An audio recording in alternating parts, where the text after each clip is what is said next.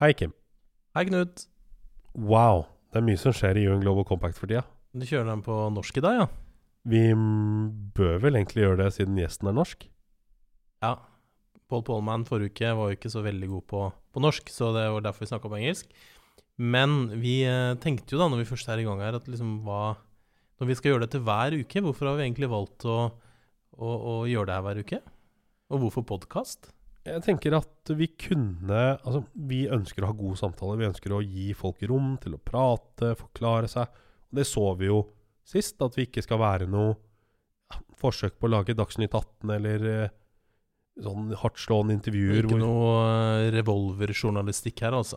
Nei, jeg tenker at det er ikke vår rolle. Jeg tror ikke vi vil vi vil ikke være flinke. Vi vil bli en kopi av noe som er bra, som blir lagd av noen profesjonelle. Og da må vi heller spille på de styrkene vi har, hvor vi faktisk kan gi folk en 45 minutter på å forklare virkelig hva de mener da. Og så er det selvfølgelig sånn også at stadig flere hører på podcast. Ikke sant? Tallene går veldig, veldig oppover. Jeg har ikke sett de siste tallene, men det går jo veldig opp, kanskje gått opp under koronapandemi-krisa også. Jeg tror folk ønsker det. Jeg tror at man er litt lei av de der 20-30 sekunders bitsene og bitesene hvor folk har liksom øvd inn på hva de skal si, og eller gi folk en plattform hvor de faktisk kan forklare hva de mener, og ikke nødvendigvis skal ta folk og arrestere folk på det hele tiden. Men så skjer det jo selvfølgelig også mange andre ting da, fordi podcast er jo et medium på en måte, men nå er vi jo også inne i den uka hvor det skulle vært FNs generalforsamling i New York, og det skulle sikkert vært en fysisk utgave av Oslo Innovation Week også. Det er jo spennende. Der skjer det mye bra, både digitalt selvfølgelig på FNs generalforsamling fra UN Global Compact. Veldig spennende. Så det kan gå inn og sjekke det ut på Facebook og så videre. Men også selvfølgelig Oslo Innovation Week skjer det mye spennende. Ja. Men tilbake til dagens episode. Hvorfor har vi valgt den gjesten vi har valgt? Du, det som slo meg da, så vi er jo hele tiden på utkikk etter spennende mennesker, og det som er spennende med Tina Saltvedt fra Nordea, er at hun helt på en måte frivillig gikk for å være oljeanalytiker til klimaanalytiker. Og vi tror ikke det var en ideologisk beslutning. Nei, altså jeg tviler på at den som er doktor i økonomi fra Oxford, var det, ikke sant? Det var fra Manchester. Manchester var det, ok, ja, uansett. En som er økonom da, tar ikke lett på det valget, så jeg tror ikke dette er en ideologisk valg. Dette er rett og slett et valg Tina har tatt for hun ser utviklingen. Hun vil ikke bli avleggs, rett og slett, ikke sant? Det tror jeg er veldig lurt av henne, og så tenker jeg at hvem er dette spennende? Hvorfor er det spennende å snakke med det? Det er spennende å snakke med det fordi hun representerer en av Norges største banker. Det er alle bedrifter trenger finansiering. Alle lurer nå på hva blir kravene fremover. Ja. Og jeg tror denne episoden her vil oppklare en del ting. Ja, hun sier jo også det at nå er ikke spørsmålet lenger hvor kort vi skal gå i krav til det vi skal investere, men heller hvor langt kan vi gå på en måte. Og det synes jeg er et spennende perspektiv, og som hun er jo også inne på dette med hvor mye olje trenger vi egentlig, og jeg tenker at det er vanskelig spørsmål, og ingen kan jo gi et klart svar på det, og selvfølgelig skal oljenæringen og liksom alt rundt det fortsatt være en viktig del av omstillingen i Norge, den teknologien og alt som kommer derfra, men det er et spørsmål som blir stadig mer presserende å se på, og derfor synes jeg det er særlig spennende, en av Norges mest ledende fremoverlente klima- og tidligere oljeanalytikere i studio, så det ser jeg veldig frem til.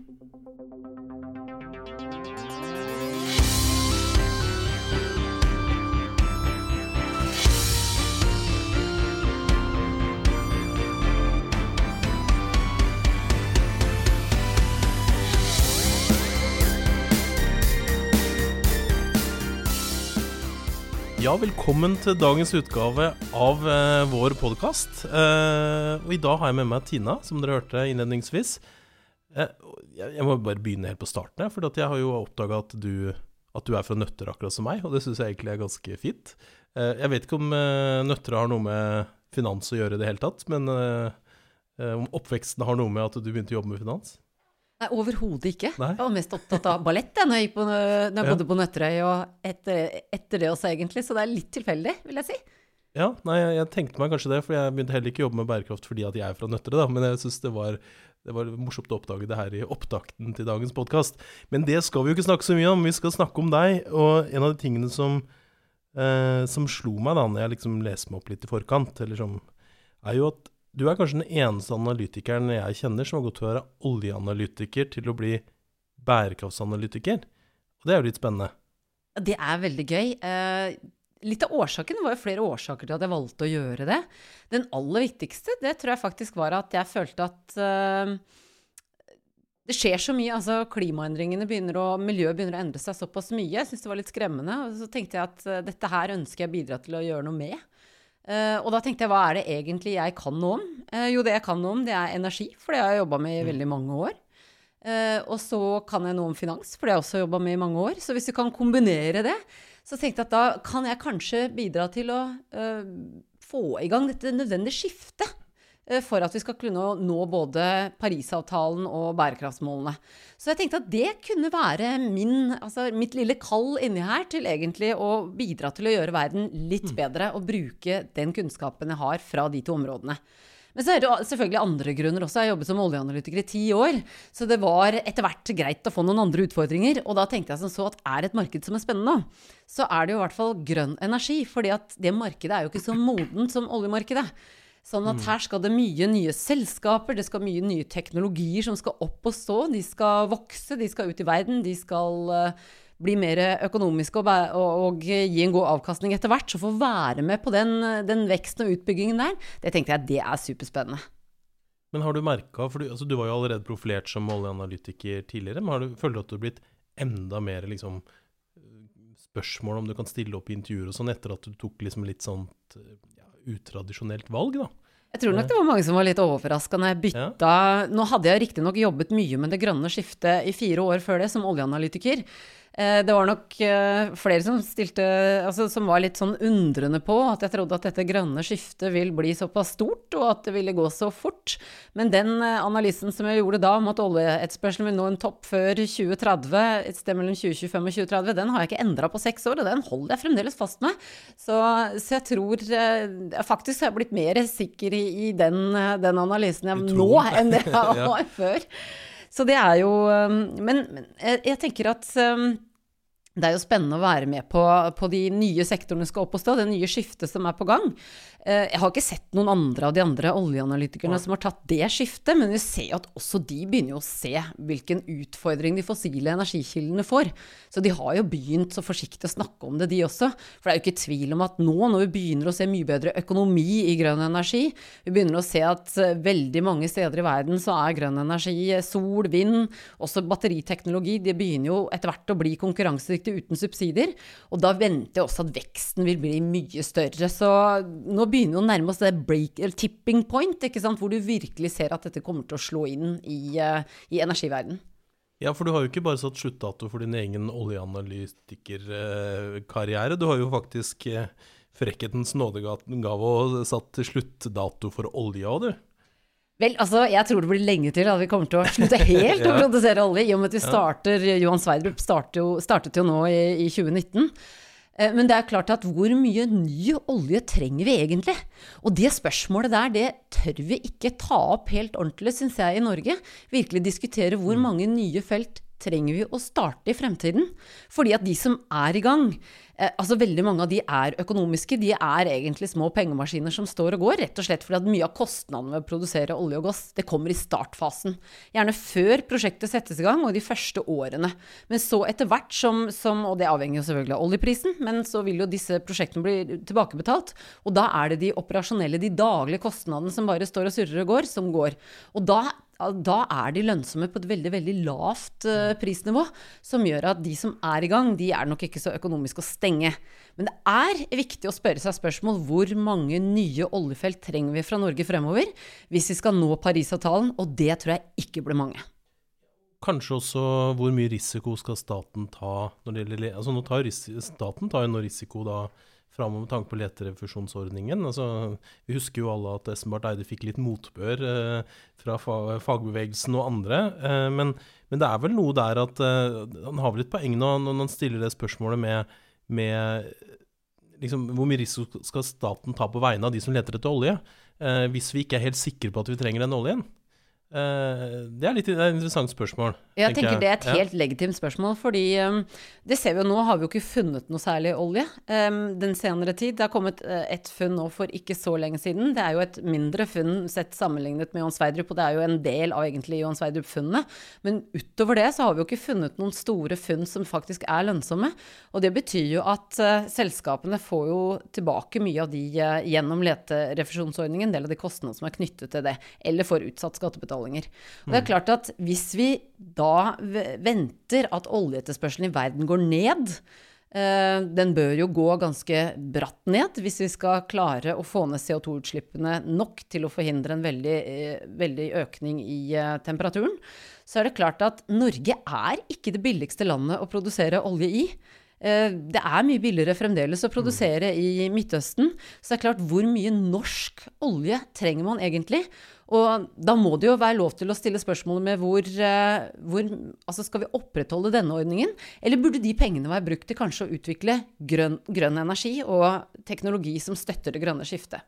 En leterefusjonsordning og skattefritak for å finne nye bærekraftige løsninger, er det det jeg hører du sier? Vi må i hvert fall, altså det som vi ikke tar tak i, altså vi snakker mye om et grønt økonomisk skifte, men jeg mener at skattepolitikken er en del av den økonomiske, eller det hele omstillingsprosessen som vi er i gang med. Vi kan ikke la skattepolitikken ligge på en side, og så tro at vi skal ha en økonomisk vridning på den andre. Jeg tenker det er en del av hele pakka, og da må vi også tørre å se på, er den effektiv sånn som den står i dag? Er det en effektiv strategi som støtter den veien vi faktisk skal, og det er jo, altså vi skal jo legge om fra å ha mindre fossilt og mer grønt i fremtiden, støtte skattepolitikken det skiftet. Og det må vi ha en gjennomgang av, men den debatten har det vært veldig stille om. Det virker jo som det har vært litt vanskelig for de store partiene å i det hele tatt ta i denne debatten, og det er klart både Høyre og Arbeiderpartiet må kanskje lede an hvis vi skal få en endring av skattesystemet, så dette er jo en veldig... Det blir en spennende debatt å følge frem mot 2021-valget kanskje, hvor kanskje det er partier da, som vil gjøre akkurat det. Jeg tror nok at liksom det siste, altså lokalvalget nå har jo gitt en veldig god indikasjon på hvor opptatt den norske befolkningen faktisk er av klimaendringer og ikke minst hva som skjer i miljøet. Og det tror jeg nok at de store partiene hadde undervurdert, og det kommer de sikkert til å endre på frem til stortingsvalget. Du skulle gjort en ting på skatteregimet, holdt jeg på å si. Hva hadde vært mest effektivt, tror du? Jeg skjønner at ikke du liksom er en skattepolitiker, da, men det er interessant å høre hva dere tenker i Nordea. Nei, nå tenker ikke vi så mye på skattepolitikken, er det politikerne som gjør. Vi tilpasser oss heller de rammebetingelsene som politikerne setter. Men skal man se på økonomien i sin helhet, så er jo skattepolitikken et grep man kan ta tak i. Og man bør jo, som jeg var inne på, gå gjennom skattepolitikken og se om den faktisk støtter den politiske endringen som man ønsker, eller den støtter den politiske retningen man har satt. For gjør den ikke det, så må man jo endre på den. Og det bør man jo gå gjennom samtidig. Ja, det bringer meg egentlig litt til noe som jeg har lyst til å spørre deg om, for at vi møttes for ikke så lenge siden og snakket litt om dette med finans, og da sa du, nei, vi er jo langt etter Sverige. Og da tenker jeg, for det første så lurer jeg på liksom, finnes en rapport som sier at det er sånn? Det er jo interessant. Og så lurer jeg litt på, henger vi etter Sverige fordi at vi er så opptatt av olje, eller handler det om hvordan finansnæringen vår i Norge er satt opp? Så det lurer jeg på, liksom, ja, hvor henter du at vi er så langt dårligere enn Sverige fra? Ja, altså, jeg jobber jo i en nordisk bank, og det betyr jo at vi har jo selvfølgelig da business i alle de 4 store nordiske landene. Og der ser vi jo modenheten rett og slett for dette å snakke om klima og miljø. Men vi har jo akkurat lagt ut en rapport i Nordea hvor vi faktisk har spurt veldig mange av våre mellomstore bedrifter, våre bedriftskunder, om hvor opptatt de er av miljø og bærekraft, og hvordan de ser mulighetene i miljø og bærekraft fremover. Og da var det ingen tvil om at Sverige toppet den listen, at der var selskapene mer opptatt å se på mulighetene som ligger i dette skiftet, enn det de var i Norge, og aller sist kom Danmark. Så Sverige på topp, så kom Finland, Norge og Danmark på bunn. Ja, nettopp. Men tror du dette handler om vi er så avhengig av olje? Det er jo selvfølgelig, en ting er jo oljenæringen selv, men det er jo selvfølgelig det laget rundt og det laget nedenfor der igjen av alle servicenæringene for olje. Er det grunnen til det, eller det rett og slett en umodenhet i hele norske befolkning og blant investorene som gjør det også? Jeg tror det en blanding her, men jeg tror nok du inne på noe veldig viktig, at vi jo en nasjon som har hatt og har store inntekter fra oljesektoren. Jeg tror også en viktig ting her at vi har jo tilgangen på grønn energi allerede. Vi har jo vannkraft som dekker vårt elektrisitetsbehov, så vi har jo ikke egentlig vært nødt til å ta ned CO2-utslippene så mye på selve elektrisitetsforbruket vårt. Der har jo nabolandene våre måttet lete etter annen type energi, eller legge om sine energistrukturer i forhold til det vi har måttet gjøre. Men så tror jeg også det en viktig faktor økonomien, fordi at Norge, og det jo, altså der skal vi være kjempestolt av hvordan vi faktisk har klart å forvalte inntektene fra oljeproduksjonen gjennom oljefondet vårt. Det har jo gjort at vi slapp veldig greit unna finanskrisen. Vi slapp ganske greit unna oljekrisen også, fordi at det jo litt med dette fondet, at om jeg skal kalle det uår, eller år med litt større økonomiske utfordringer, så kan vi bruke litt ekstra av det fondet, nettopp til å stabilisere økonomien for å slippe de største nedturene. Og det har vi jo gjort, men effekten av det jo også at vi kanskje har blitt litt mindre opptatt av å spare. Og hvis vi snakker om bærekraft, så kommer det ganske tydelig frem, fordi at nabolandene våre også veldig mye mer opptatt av det som kalles sirkulærøkonomi. At man gjenbruker, resirkulerer, og også fokuserer mye mer på dette med å redusere forbruket i sin helhet. Blant annet så har jo Finland lansert at de har et veldig høyt mål om å bli mye mer sirkulære, hele samfunnet. Norge det eneste landet som fremdeles ikke har en offentlig strategi, eller en strategi lagt frem av myndighetene på hvordan vi skal ha et sirkulært samfunn. Det har jo nabolandene våre. Vi veldig opptatt av søpla vår, men ikke sirkularitet i hele samfunnet. Sånn at vi ser, og jeg tror litt av årsaken til det jo blant annet at under finanskrisa, så måtte våre naboland, og ikke minst Sør-Europa, de måtte jo se mye mer på sparetiltak. Fordi at de hadde en mye større nedgang i økonomien der enn det vi hadde her i Norge. Og det har gjort at man måtte kanskje se litt på hvordan man bruker ressurser, hvordan man bruker pengene, hvordan bruker man kapitalen, og måtte spare mer, og derfor sett på tiltak for å spare. Mens vi har hatt det mye enklere, vi har ikke trengt å tenke på det, og derfor så tror jeg også vi ligger litt etter på akkurat en del av de tingene. Jeg synes det spennende det du sier om det sirkulære, ikke sant? Altså mens vi har nå sett disse såkalte veikartene i mange bransjer på grønn konkurransekraft, så det fortsatt til gode å se, som du sier, en nasjonal strategi. Den har jo latt vente på seg. Men selvfølgelig også, vi har jo ikke et veikart for sirkulær økonomi eller sirkulær konkurransekraft, om du vil. Så det veldig interessant å kunne se det på tvers av bransjen, og ikke da per bransje, på en måte, som man har gjort da i finansbransjen med veikartet til Finans Norge, for eksempel. Så det et veldig interessant spørsmål. Så jeg tenker det jo et element av det, og så det et annet element. Hvordan har de finansielle produktene utviklet seg i våre naboland?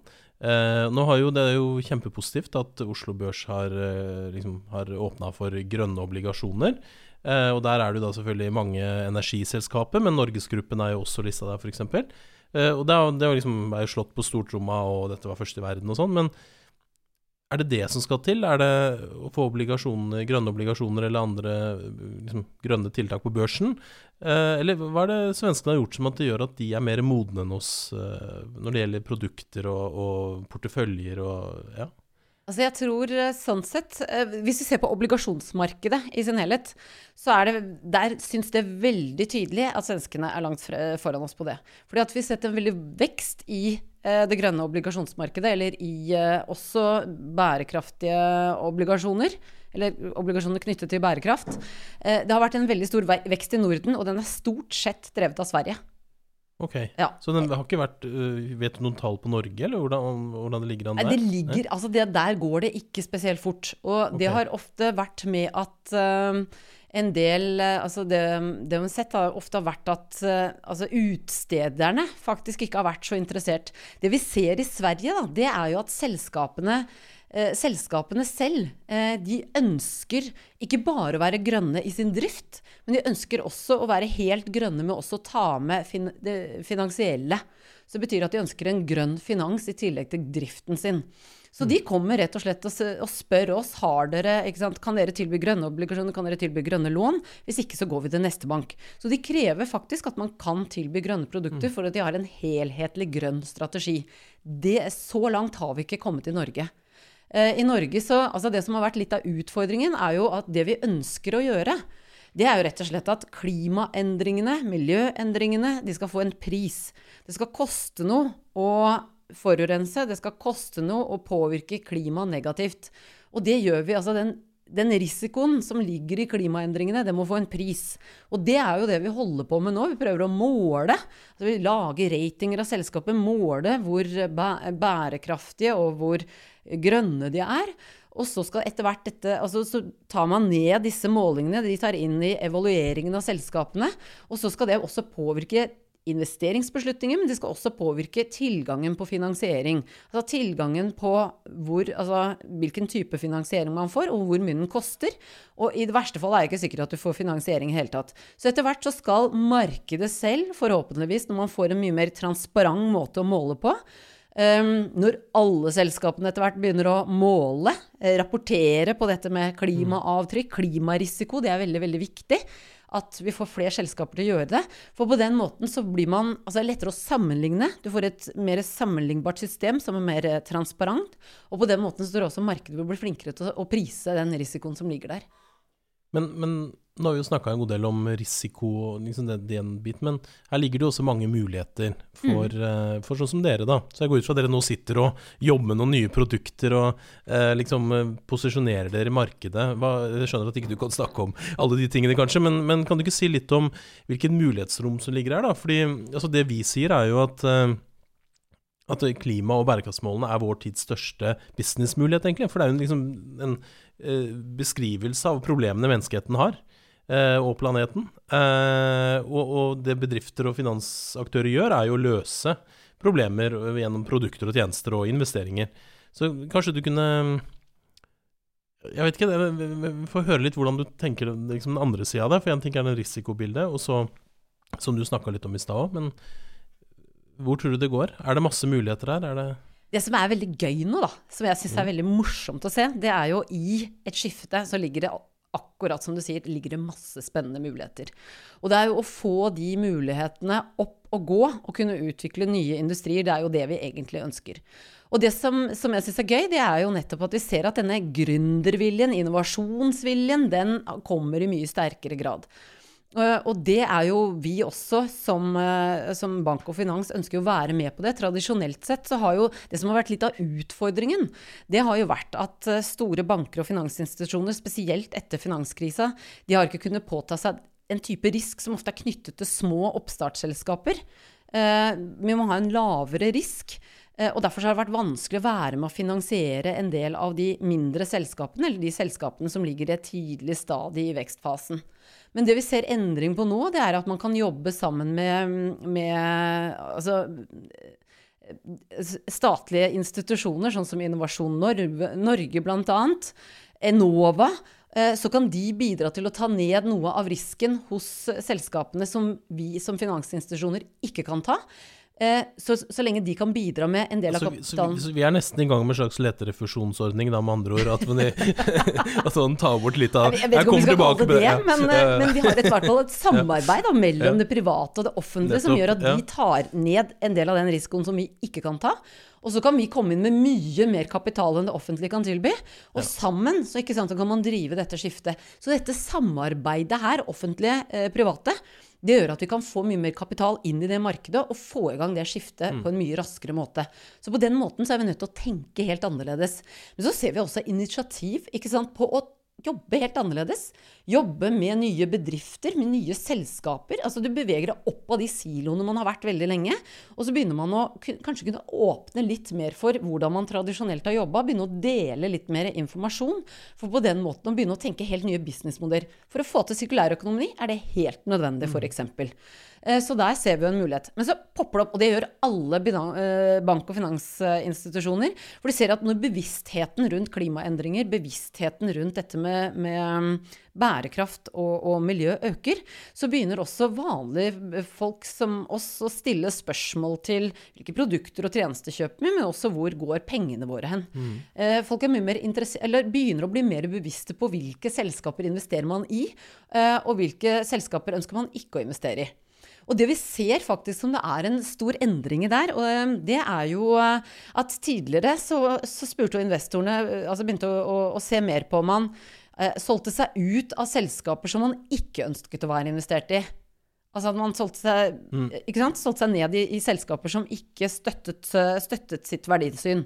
Men det som interessant nå, at nå holder det ikke bare å selge seg ut av selskaper som man ikke har troen på i fremtiden, for eksempel fossile energikilder. Nå ønsker man også at man skal ha en positiv påvirkning. Ikke sant? Såkalt impact investment, som det kalles. At man faktisk skal også bidra til å dra verden en litt bedre retning enn noe tidligere. Så man faktisk, selskapene man investerer i, de skal de skal bevege oss mot bærekraftmålene. Jo, for det du sier der jo veldig interessant, og for ikke så lenge siden så jeg at det kom jeg tror du var ute og kommenterte også det, at det kom en undersøkelse som viste at det siste året så har jo investeringer i grønne og bærekraftige obligasjoner og lån har økt med 30% bare på ett år. Det var en av undersøkelsene som viste det. Så det viser jo at det skjer jo veldig fort nå da. Men da synes jeg også det interessant å høre litt hvilken produkter det dere har kommet med, eller om dere har kommet med nye områder dere jobber på nå som en refleksjon av dette. Altså det utvikles stadig nye produkter rundt dette med miljø og bærekraft. Og det jo alt fra fond til obligasjonsmarkedet. Det lån, ikke minst, altså det vi ser nå. Altså man begynte jo, det grønne obligasjonsmarkedet jo det som har vært lengst. Men det vi ser nå som kommer mer og mer, og det kun de 2 siste årene, det jo da bærekraftobligasjoner, om man kan kalle det, som ikke bare knyttet til klima eller miljøendringer, men det også knyttet til bærekraft, altså andre områder innen bærekraftsmålene.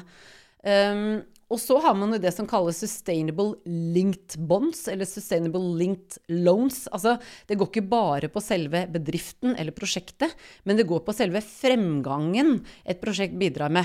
Altså da har du linket det opp mot bærekraftsmålene, eller SDG-ene direkte da, og delmålene. Du linker det opp mot at faktisk du kan vise en fremgang om at det prosjektet den bedriften jobber med faktisk bidrar til å gjøre verden litt bedre. Ja, ikke sant. Og så lanserte jo, var det Enel vel som kom med det første liksom bærekraftsmål-linkede, da, hvis vi skal kalle det obligasjonen, hvor man da faktisk liksom linket det direkte til delmålene i bærekraftsmålene. Og det jo veldig interessant, og jeg ser jo at det stadig et fokus på dette her, ikke sant? Hvor mye trenger vi for å kunne levere bærekraftsmålene. Og når vi hadde Lise Kingo da i podcasten, altså lederen til Global Compact globalt, så sa hun det at at det liksom bare 1% av verdens private rikdom da, som må til for å nå bærekraftsmålene. Og det jo et tankekors, men da det veldig interessant det som du inne på, at det handler jo ikke bare om det grønne, og nå har det vært mye fokus på det grønne, og det jo bra. Men hva tenker du om den sosiale biten, eller altså velferdssida, hvis vi kan kalle det da? Det mulig å få steppe av, kjørt i gang med litt mer sosiale obligasjoner også, eller? Ja, absolutt. Altså, grunnen til at man sannsynligvis har sett mest på klima og miljø, det jo det som har den største det som har den største økonomiske påvirkningen per i dag. Det jo blant annet så World Economic Forum, de har jo en riskrapport som kommer ut hvert eneste år, og de 3 siste årene så det vi mest bekymret for her i verden som kan påvirke økonomien, har størst påvirkning, det klimaendringer og miljø. Ja. Så det ikke så rart at egentlig det markedet har vært det som har utviklet seg raskest, og det har vært mest fokus på. Men så ser vi også at det jo andre problemstillinger som også begynner å få mye mer oppmerksomhet. Blant annet så det jo altså fred jo en ting, Likestilling jo kanskje en ting som har vært mye oppe her i Norge. For det jo en ting som, i hvert fall innen min sektor, finanssektoren, så vi jo langt fra å ha likestilling der. Det har jo også vært mye snakk om toppledere, ikke sant? Hvordan man må se mer likestilling innen toppledelsen i selskaper. Der vi jo, selv om vi har virkelig kommet langt med likestillingsarbeid i Norge, så mangler man jo likestilling spesielt i næringslivet når det gjelder toppledelse. Så det jo noen faktorer. Jeg så de siste tallene, så var det vel 6% av topplederne som var kvinner, tror jeg. Og det jo ganske trist tall. Og det trist. Ja, det jo trist tall.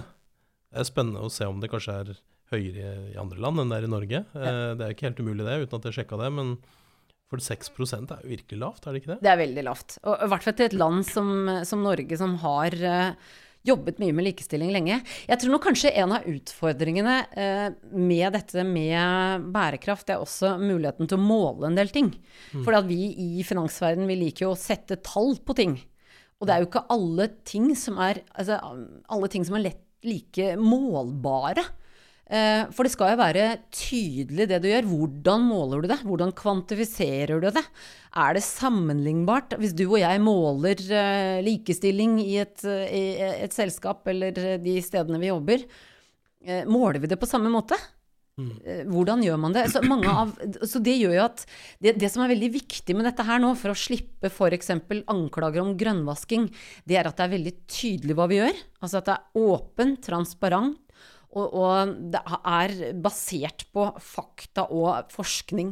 Det veldig, veldig viktig at det gjøres på en ordentlig måte, fordi at faren jo at hvis det nå popper opp, og det i gang, altså nesten på vei, en hel haug med selskaper som skal tilby å gjøre ulike ratinger, bærekraftsratinger eller målinger, datainnsamlinger, så vet jo ikke hvilken av disse skal vi høre på. Det skaper kanskje mer forvirring enn det skaper rettledning.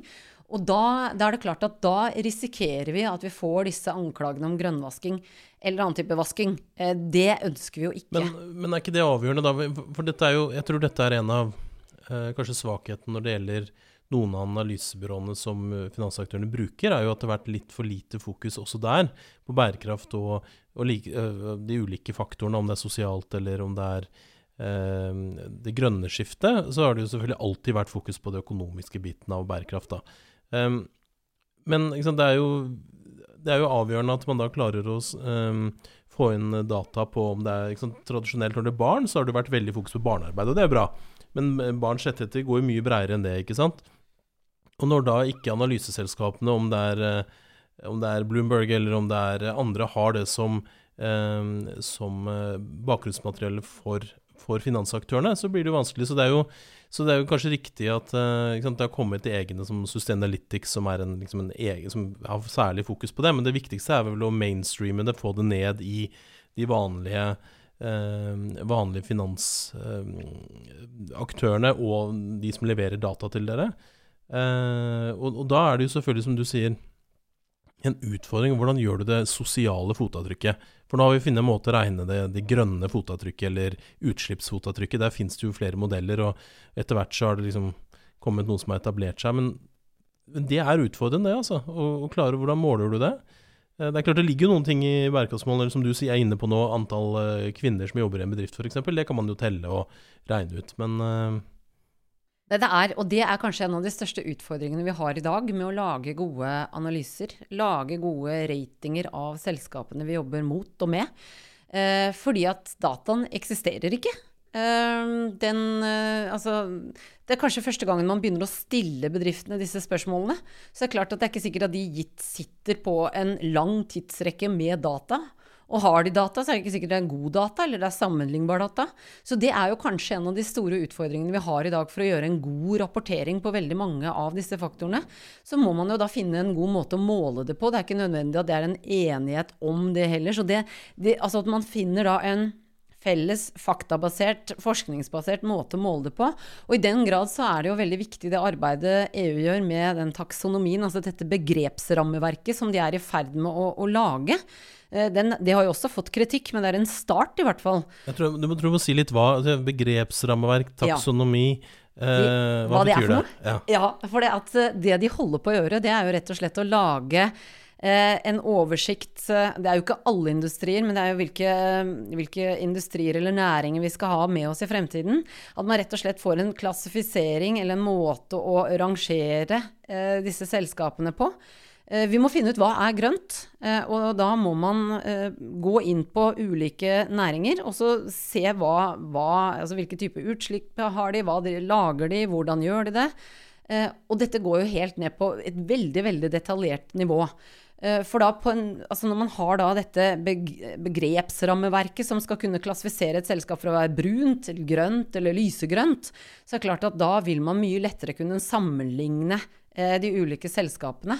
Og også kunne sette opp bedre strategi for hvor de kan gå i fremtiden. Det også viktig. Det jo ikke sånn at vi i bank og finans kaster ut selskapet fordi de ikke veldig grønne i dag. Men det jo potensialet, endringen som man egentlig ute etter her. Vil de ikke ha en endring, så det klart at da det ikke sikkert at vi ønsker å ha de som kunder i fremtiden. Men bidra og samarbeide om å sette opp en endringsstrategi for faktisk å nærme oss bærekraftsmålene. Men da må vi jo vite at denne strategien faktisk bygger på noe som gjør at man beveger seg i den retningen. Og da trenger man jo nettopp dette begrepsrammeverket, eller denne taksonomien som det heter, sånn at man faktisk klarer å klassifisere ulike aktiviteter og mål, sånn at man får sammenlignet det og styrt i riktig retning. For da blir det både lettere å på en måte positivt skrine eller sånn før man går inn i investeringer og være en aktiv eier, da. Det det du sier at, for det jo som investorer flest sier, altså det å liksom boykotte, det å liksom trekke seg ut, det skaper jo gjerne ikke så mange endringer, men det å være en aktiv eier og kunne følge opp noe som andre aktive eier også følger opp, vil jo være en stor styrke da, på dette området. Absolutt å ha mer dokumentert, mer faglig dokumenterte poeng og strategier, det vil jo absolutt gjøre dette arbeidet mye, mye bedre. Vi vil nok helt sikkert ha en liten berg-og-dal-bane vi må gjennom her før vi får et virkelig godt rammeverk, for det jo, altså nå begynner jo EU, når du setter opp denne taksonomien, så begynner man jo med klima, og det nok der man har med, det for det første at det slår mest i økonomien, men også man må begynne et sted, og så vet vi jo ikke effekten av å gjøre det. Vi vet jo ikke hvilken effekt det får på økonomien at vi skal begynne å rapportere, at selskapene faktisk skal rapportere. Vil det bidra til at kapitalen flytter seg fort, sakte? Flytter den seg i det hele tatt? Det jo meningen med dette, at når vi blir mer åpne og ærlige om hvordan vi gjør ting, så vil du som investor si at nei, men dette her vil ikke jeg være med på, da setter jeg hele pengene mine i dette selskapet som har verdier som jeg kan stå for, og så på den måten flytte kapitalen der den faktisk gir den beste avkastningen. Men vi vet jo ikke effekten av det ennå.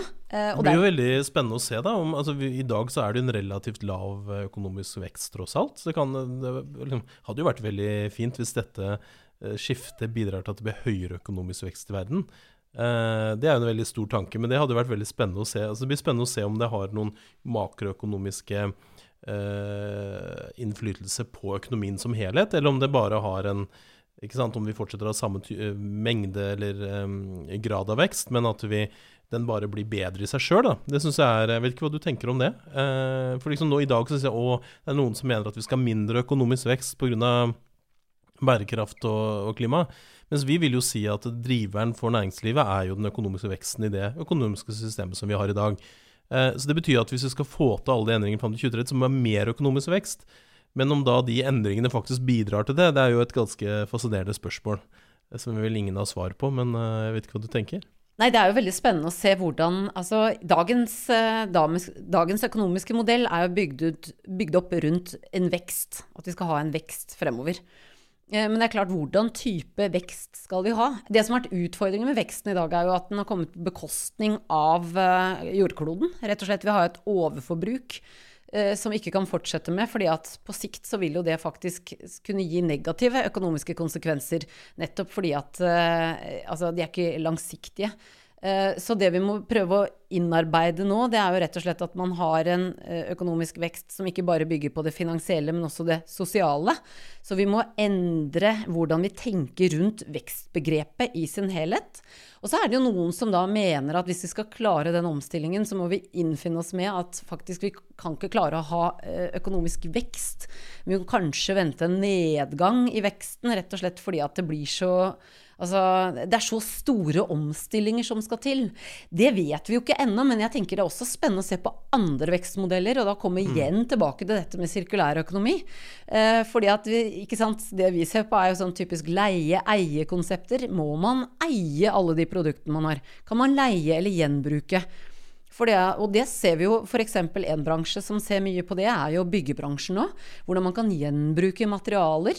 Blir det etter hvert billigere å gjenbruke, kanskje? I dag det jo en del av materialene, og spesielt metallene man bruker, de tar man jo ut, man tar det ut for første gang, ikke sant? Og så bruker man, så kaster man det bare i stedet for å gjenbruke det. Men etter hvert, hvis det blir mangel på noen av type metaller eller andre ressurser, burde man heller gjenbruke det som ligger ute. Jeg synes det en ganske artig, sånn interessant, heter det vel heller, statistikk, elektriske produkter.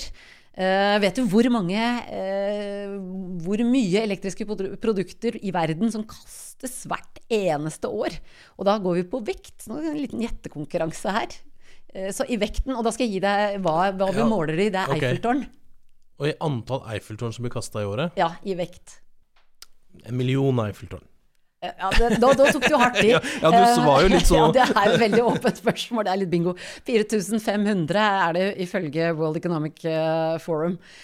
Og det 500? 4500. 4500, og jeg tok litt da, men jeg visste ikke helt hvor store Eiffeltårn du tenkte på. Du tenkte på souvenirene, det. Nei, men poenget jo bare at her ligger det masse ubrukte ressurser. Det jo kjempepotensialet som ligger der ubrukt ute, som bare blir kastet ut i naturen.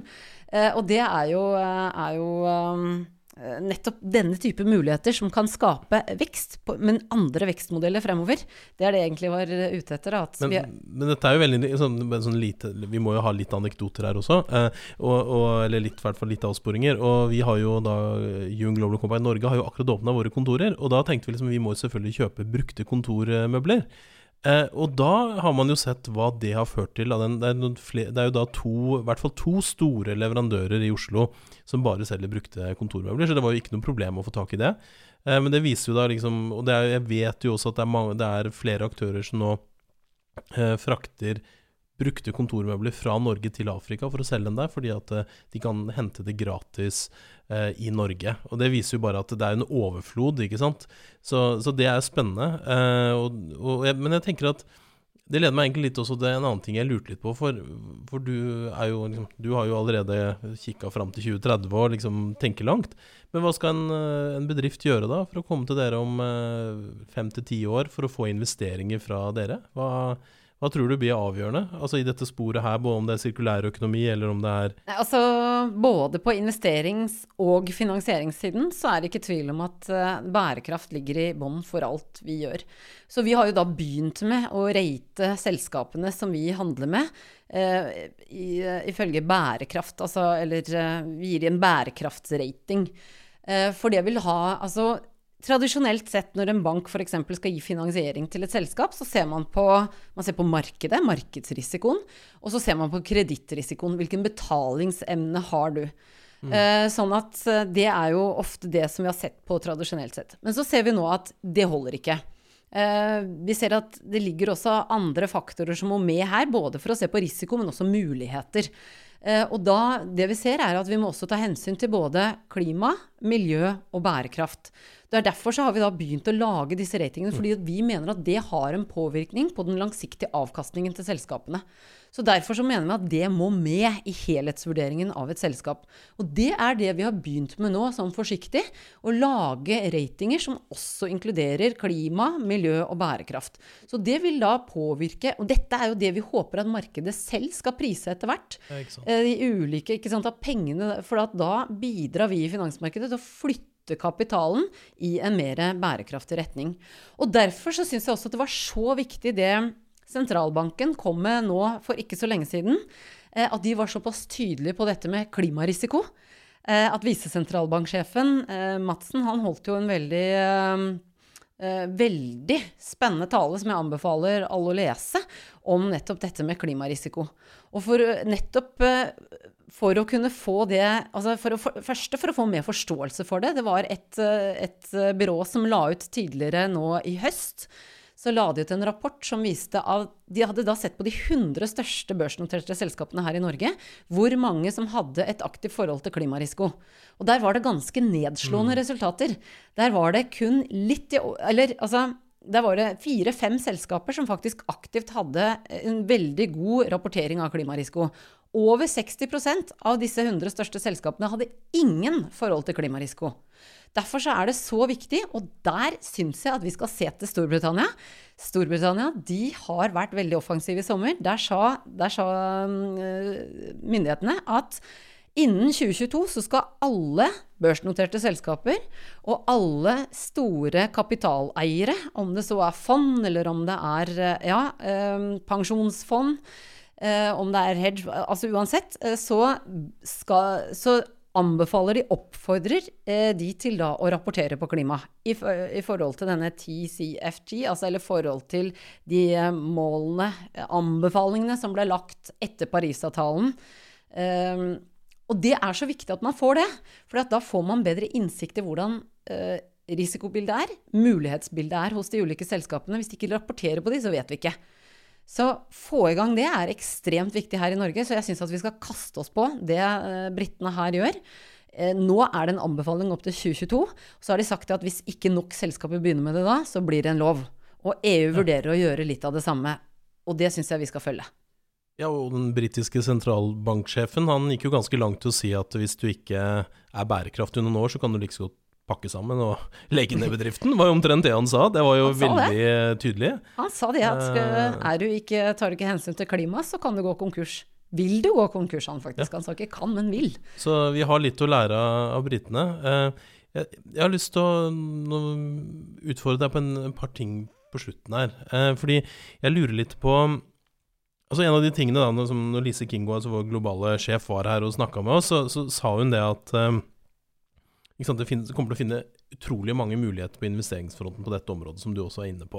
Altså hun refererte da til en av Global Compact sine rapporter, som sa liksom at 380 millioner nye jobber kan skapes, og det var liksom 12 trillioner US-dollar, som jeg har lært heter billioner på norsk, og ikke trillioner. Ja, det der høyere. Og så...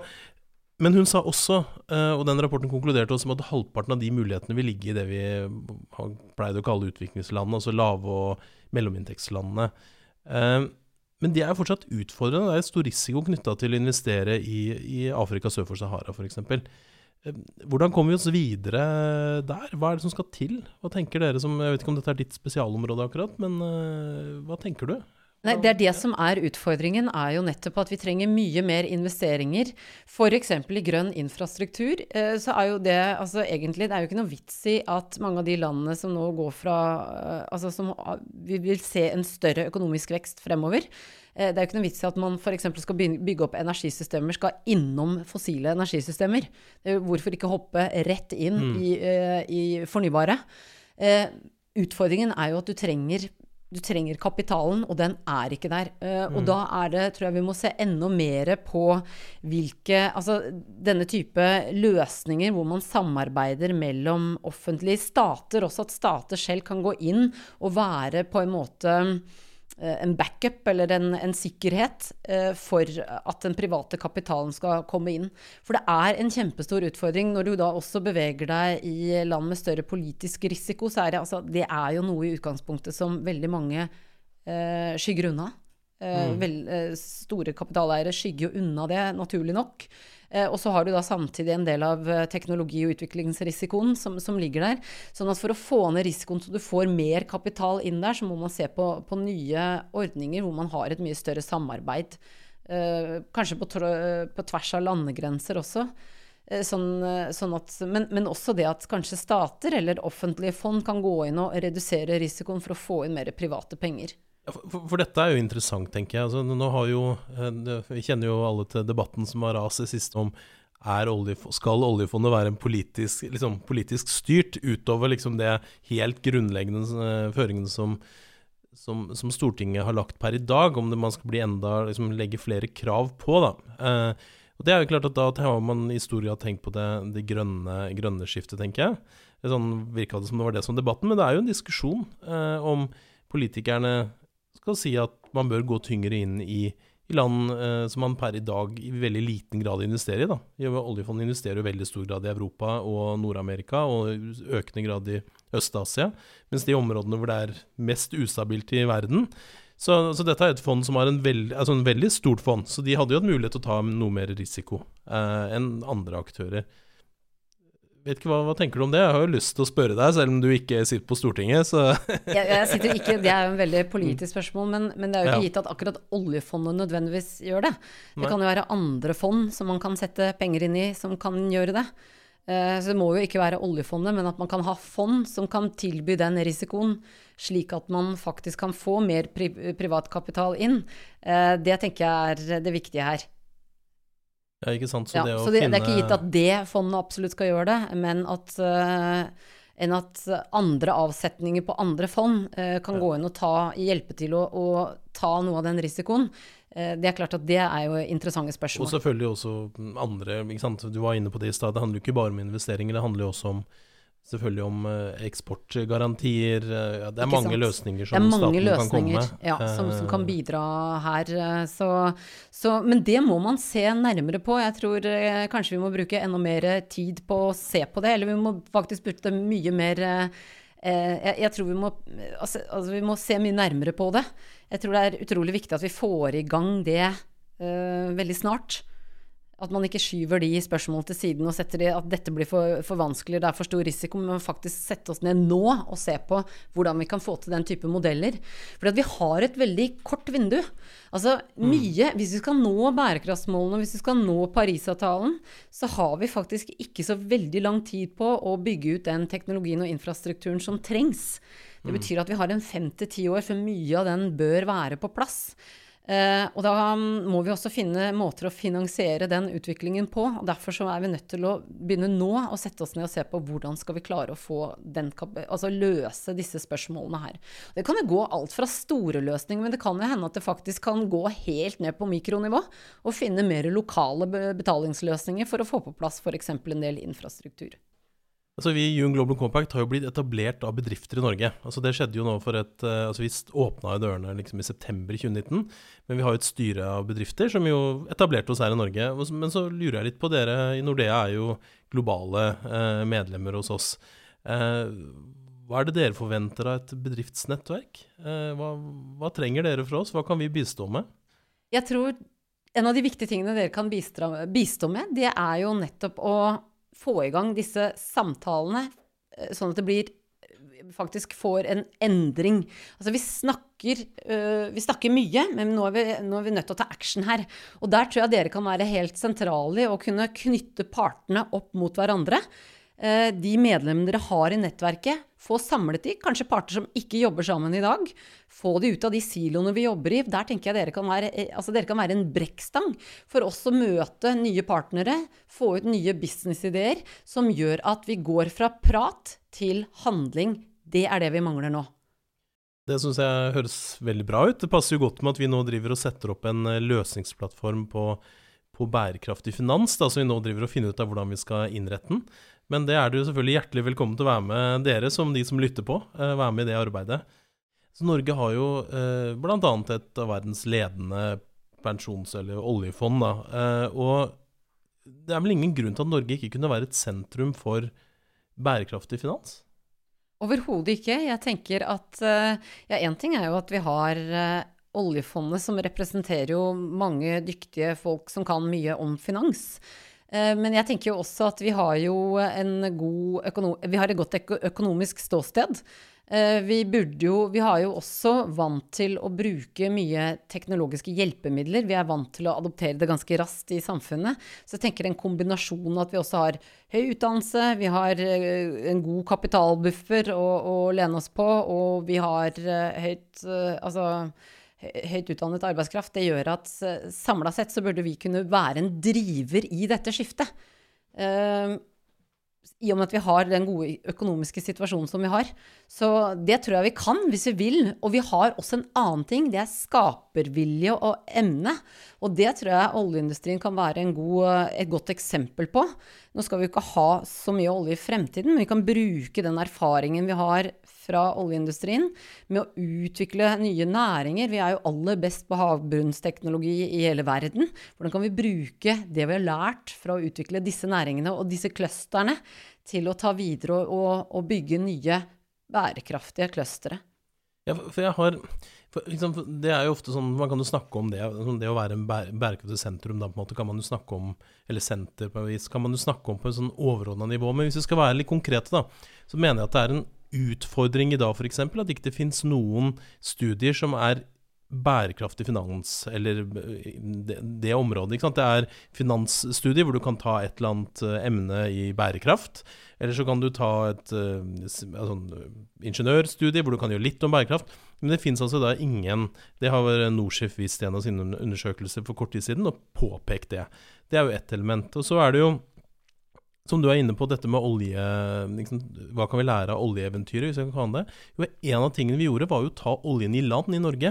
Så da blir jo spørsmålet da, hvordan tar vi bærekraftig finans i land i Norge? For eksempel,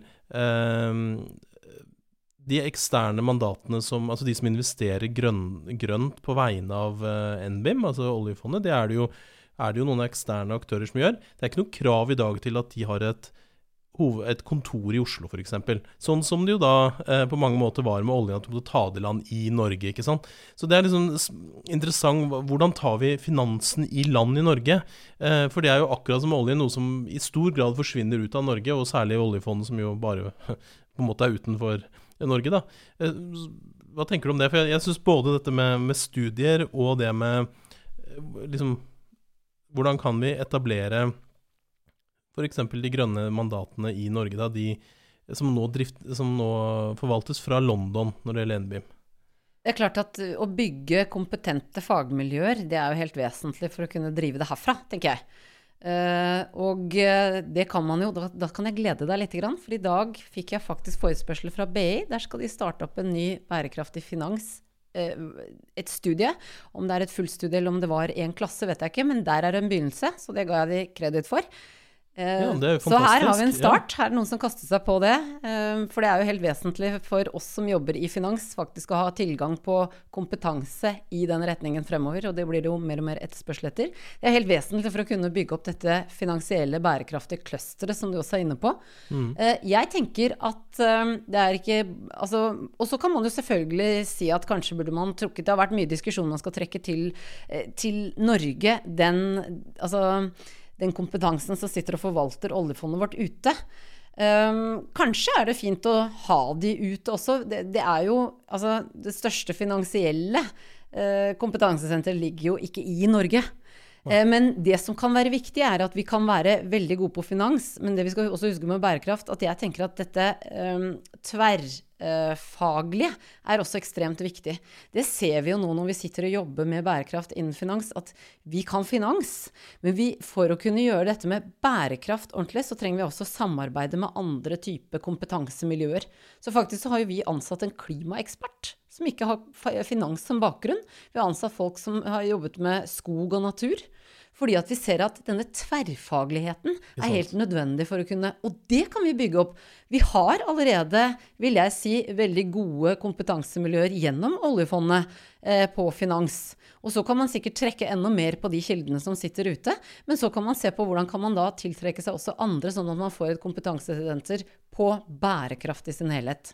Det jo altså veldig parallelt når jeg jobbet jo tidligere i UNICEF, hvor vi da nettopp rekrutterte noen fra finansverden da, som jo ikke kunne nødvendigvis barns rettigheter, men fordi vi kunne jo barns rettigheter, men, og det samarbeidet da, for nettopp da identifisere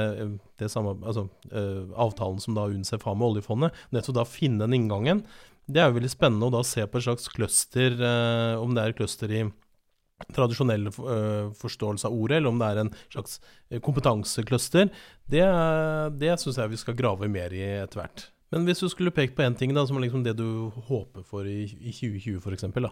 Hva det Tina ønsker seg? Nei, jeg har jo sagt tidlig i sommer at jeg synes at vi skal følge Storbritannia og begynne med dette med å rapportere Altså at vi tar det samme tøffe målet i Norge som de gjør i Storbritannia, at de store selskapene og børsnoterte selskapene og de store fondene skal begynne å rapportere på klimarisiko innen 2022. Sånn synes jeg også at vi skal faktisk begynne. Nå har vi jo fått en veldig godt gjennomarbeidet klimarisikorapport for Norge av klimarisikoutvalget. Da det kanskje på tide at vi faktisk setter oss ned og gjør det. Begynner å se på og beregne klimarisikoen for Norge, for så da å legge opp strategien på lang sikt for hvordan vi skal bevege oss mot Parisavtalen. Så tipset å ta en prat med britene rett og slett, og selvfølgelig sette i gang arbeidet også konkret her hjemme. Absolutt, og så det bare en liten ting som jeg tenker det litt sånn artig å se på, at vi synes jo ofte at det går litt treigt med vår generasjon, og hvordan skal vi få i gang investeringene mer i det som faktisk påvirker, det såkalt gir litt impact eller påvirkning. Men det som litt artig å se nå, det jo faktisk at dette såkalte impact-investeringene, de har jo økt veldig mye. De som faktisk skal gi en sosial avkastning. Og hvem driverne bak det? Jo, driverne i det siste, det har vært mye kvinner, og det har vært mye millennials. Og det tenker jeg, det gir jo god håp, for at vi ser jo kvinner nå, de får en høyere og høyere utdanning, får mer kapital som de kan forvalte selv. Det ikke bare mennene som skal sette fremtiden lenger, men også kvinnene kan bidra i mye større grad til det. Sånn at de ser at de har vært en av driverne, andre millennials. Altså tenk på det, de vokser jo ikke opp i oljealderen sånn som det vi gjør. De vokser opp i en alder hvor du vant til at vi skal ta hensyn til klima. De vant til å se en vindmølle eller solpaneler, det ikke noe spesielt for de. Sånn at de har jo en helt andre krav til dette å være bærekraftig. Det skal være bærekraftig. De stiller oss som bedrifter spørsmål om vi bærekraftige. Så jeg tror også det generasjonsskiftet der, det vil bidra til mye. Men vi har ikke tid til å vente på det, men jeg tenker det gir stort håp for fremtiden. Det vil jo også gi kanskje økonomisk vekst. Altså ifølge en undersøkelse som jeg leste om for ikke så lenge siden, og det finnes jo flere av dem, så det altså kvinner 3%, altså selskaper som ledes av kvinner, de har 3% høyere avkastning eller omsetning da, enn det andre selskaper har. Så det tyder jo på at vi kanskje også får den høyere veksten som jeg snakket om i sted, når vi nå også da går inn i et mer bærekraftig og grønt skifte. Og med det så vi nesten helt på tampen her, Tina. Jeg vet ikke om du har noe du har lyst til å legge til, etter at du har kommet med håpet ditt for neste år, så har du en siste tro og håp og Tro, håp og kjærlighet. Ja, nei, jeg tenker at det jeg synes det skjer veldig mye spennende nå, absolutt. Vi må bare gire opp enda mer, og med de håpene om at først da klimarisiko og miljø på agendaen, så tror jeg at vi skal klare det.